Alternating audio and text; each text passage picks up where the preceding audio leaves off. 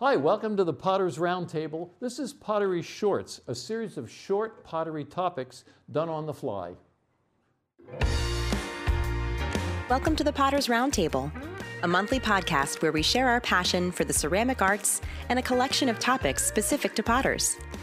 Remember to subscribe so you don't miss a single episode. Enjoy the show.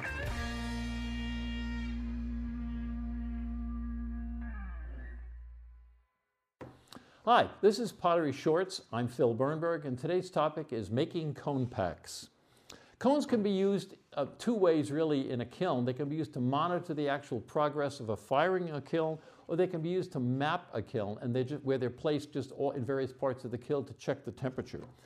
Cones typically come in two sizes, a large cone, what are called large cones, and small cones, and the small cones were developed specifically for use in the electric kiln.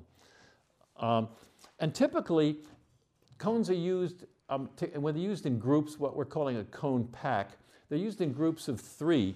And the cones, and the three cones are labeled the guide, the witness, and the guard cone.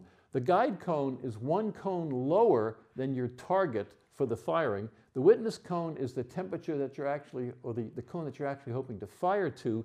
And the guard cone is one cone higher temperature than your witness cone. So this basically, if the guard cone goes down, it means, whoops, I overshot and my kiln was too hot. So this is a good system. They don't have to necessarily, as you'll see when we make up the cones here, they don't necessarily have to be adjacent numbers. It doesn't have to be, for instance, 5, 6, 7 if you're firing to cone 6. It could be, you might want the guard cone to be a little earlier. The guard cone, for instance, could be 4 and then 6 and then 7 or something like that, as long as they're in order. And of course, you want to make sure that when they're leaning and they fall, you want to make sure that you always put the lowest cone first in terms of leaning, so they're not piling up the other way. Okay, so the cones can be, when you're making up your own cone packs, cones can either be set into rolls of clay, a clay base, which is what we'll do here.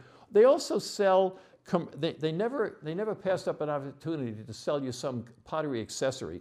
So you can also buy what are called cone plaques, which are bases that you can set the cone in. These are commercially made. So this, you could either set a cone in like that, or in this case, for this particular type, you push the cones up through the bottom. And these are ceramic, and this particular type has notches in it so that it can be broken into individual segments, and you can, if you wanted to, just use it for one cone alone, like that. But I find that those really aren't necessary, and you can easily make your own bases just by rolling out a coil of clay, which is what we're going to do. So I'm going to roll out a coil of clay. And I recommend, for making cones, cone packs, I recommend, if possible, use a groggy clay, because very often you're not going to bisque fire the clay that's used to support the cones. So it's basically going to be green or single fired, and you don't want them to blow up. So I found that even if they're completely dry, it works better if you can use a groggy stoneware. And I'll also show you later on, if you have to use the cone packs right away, like immediately in a firing, what you can do is punch pinholes in them, and so that the water can escape, and then you don't have to worry about the cones blowing up. So I roll out a little short cone, and in this case, I'm going to make up a cone pack for using large cones, only because they'll be a little easier to see than small cones. So I'm going to make up something that's going to look sort of like this, a cone pack using large cones, but you can do the exact same thing and make cone packs using the small cones. These are the type of cone packs that I would use when I'm making up for use in an electric kiln, because they're small, they can be placed close to the peephole, and I can see the entire group of 3 cones through the peephole. Whereas the large cones like this, the problem is, in order to see them, I'd have to place them so far back in the kiln that because of the brightness of the color during the firing, I probably wouldn't be able to see them. But just for demonstration purposes, I'm going to make up a cone pack using large cones. What I recommend is, when you're making up the cone packs, set your boxes out in a row in front of you, assuming you're going to be making up a series of cone packs, not just one. Set them out so that you can take the cones systematically out of the boxes, and that's where you make sure to get them in the correct order. I'm going to move them out of the way here for the time being, just so we don't block the camera. So I'm going to get a cone. This is a cone 7. As you may notice if you bought cones recently now, they also come, they're pressed, they're die pressed, and they're pressed in pairs because it's cheaper for them to make them this way. So they have to be snapped apart. So the easiest way to do that is to grab the base of one cone with one hand and the base with the other and snap them apart like that. And this is really just for the convenience of the manufacturer. It's cheaper and easier to, when they're pressed in a mold, to press them out in pairs than to press them out individually. So that's my cone 7, and then I'm going to get a 9, and I'm going to have to do the same thing with the 9s. And in this case, as I mentioned, I'm using cone packs for use in our gas kiln here, and I like to use a group of number 7 and 9 and 10. So 7 is giving me a little more of a warning that that the temperature is getting close to the final temperature, and then I do a 9 and a 10. And I'm not worried so much about looking at cones. In this case, I don't really include a true guard cone because I can tell from the way that the cone has melted how much past 10 I've gone if I've exceeded 10. Thanks for watching this video. Please like, subscribe, and share it with your friends. And consider becoming a patron of our channel. Visit www.patreon.com and search for the Potter's Roundtable. Any amount you give will support the creation of a digital library of educational videos and podcasts to support artists, potters, and educators now and into the future. If you would like more information about our membership studio, classes, events, and multimedia productions at Washington Street Studios, visit our website at www.hfclay.com. So, one of the important features about when you're putting cones into a cone pack, making a cone pack, is you don't want them to fall in a straight line, and this is the reason. Because when they fall in a straight line, this is from a firing where the first cone hit against a pot, actually. It was placed too close to a pot, and then the second cone piled up on top of it. So you don't want the cones to fall in a line, you want them to fall off at an angle, like this. This is the way you'd like the cones to be set up. So one cone doesn't block another cone. And the way to do that is, when you press them into the clay, you line up the bases, the triangular bases, so they're basically in a row. So you line them up so that the cones look like that, and then they fall like that. You don't want to set them in the base like that, because then they're all going to fall in a row, okay?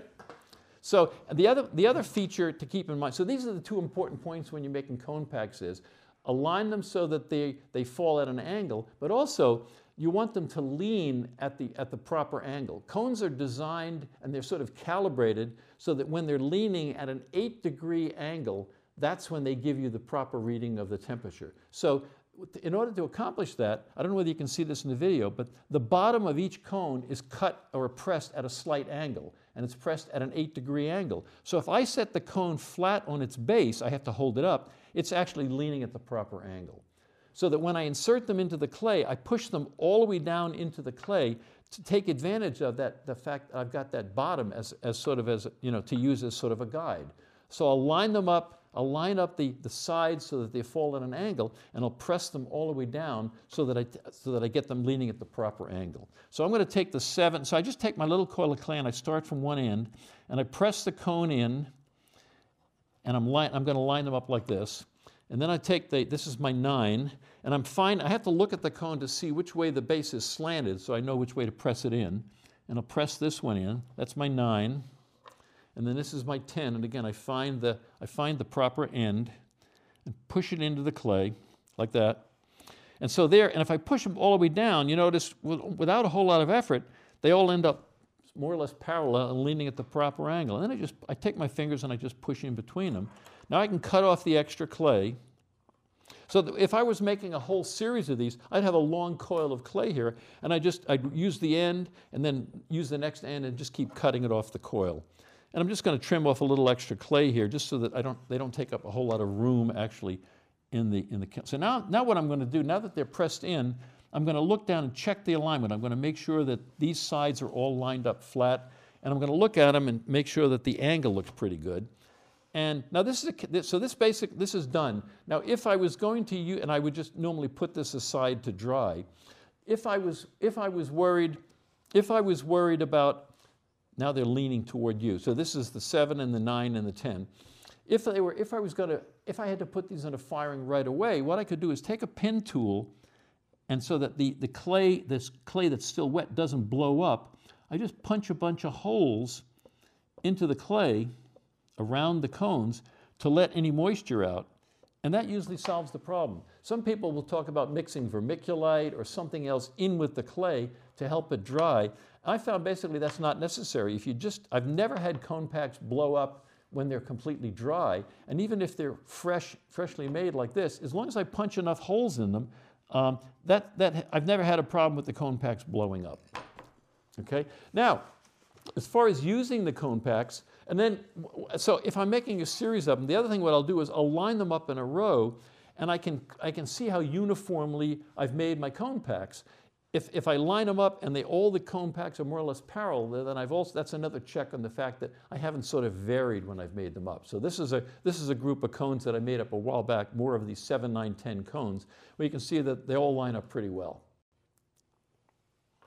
And the point of that angle is to make sure that they bend at the proper temperature. If they were standing straight up, they wouldn't fall over at all. At some point, they'd probably just collapse into a melted pile. And if they were leaning at too much of an angle, they'd start to fall over too soon. So the angle is important. Okay? Now, when you're placing these as I mentioned, like for an electric kiln, these little cone packs are great because you can see them through the peepholes. If you're doing a firing, let's say like a cone 10 firing, and you're firing in gas or wood or some kind of reduction firing, where normally you'd have a group of cones for the higher temperature part to tell you when the firing ended, but you also would typically have a set of smaller, lower temperature cones to tell you when, for instance, to start reduction. The problem is, with that kind of a setup so in that case what I would do is I would set up 2 sets of cones. I'd have a set of cones for the high temperature part, and I'd have a set of low temperature cones for the lower temperature part. It's good practice to have them slanted in the opposite direction when you're putting them into the kiln, because it's easier to see ones that are crossing the other rather than if they're parallel. But also now, if I'm going to reach cone 10, by the time I get to cone 10, all these lower cones, for instance, they might be like 012 or 010 or 09, are going to completely melt. So I really suggest putting all of the cones on some kind of a base or a tray to catch it. And this is a good example.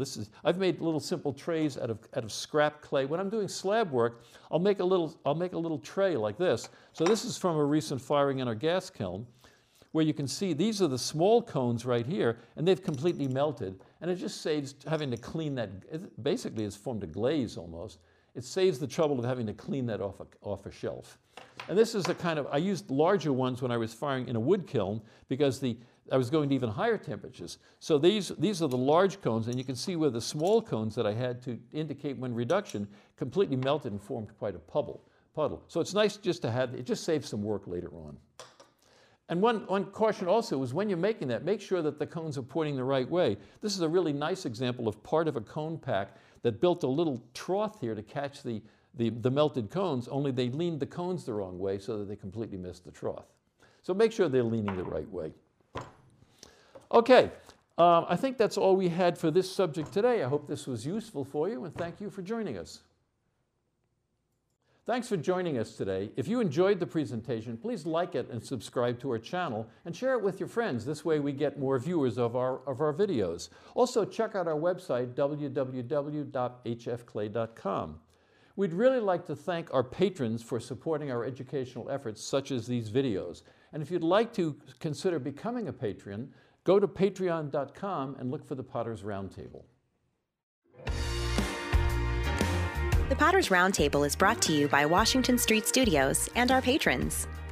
If you enjoy the show, please subscribe, give us a 5-star review, and tell your friends. If you want to learn more about Washington Street Studios and shared studio memberships, please visit our website at www.hfclay.com. Thank you, and we'll see you again next time on the Potter's Roundtable.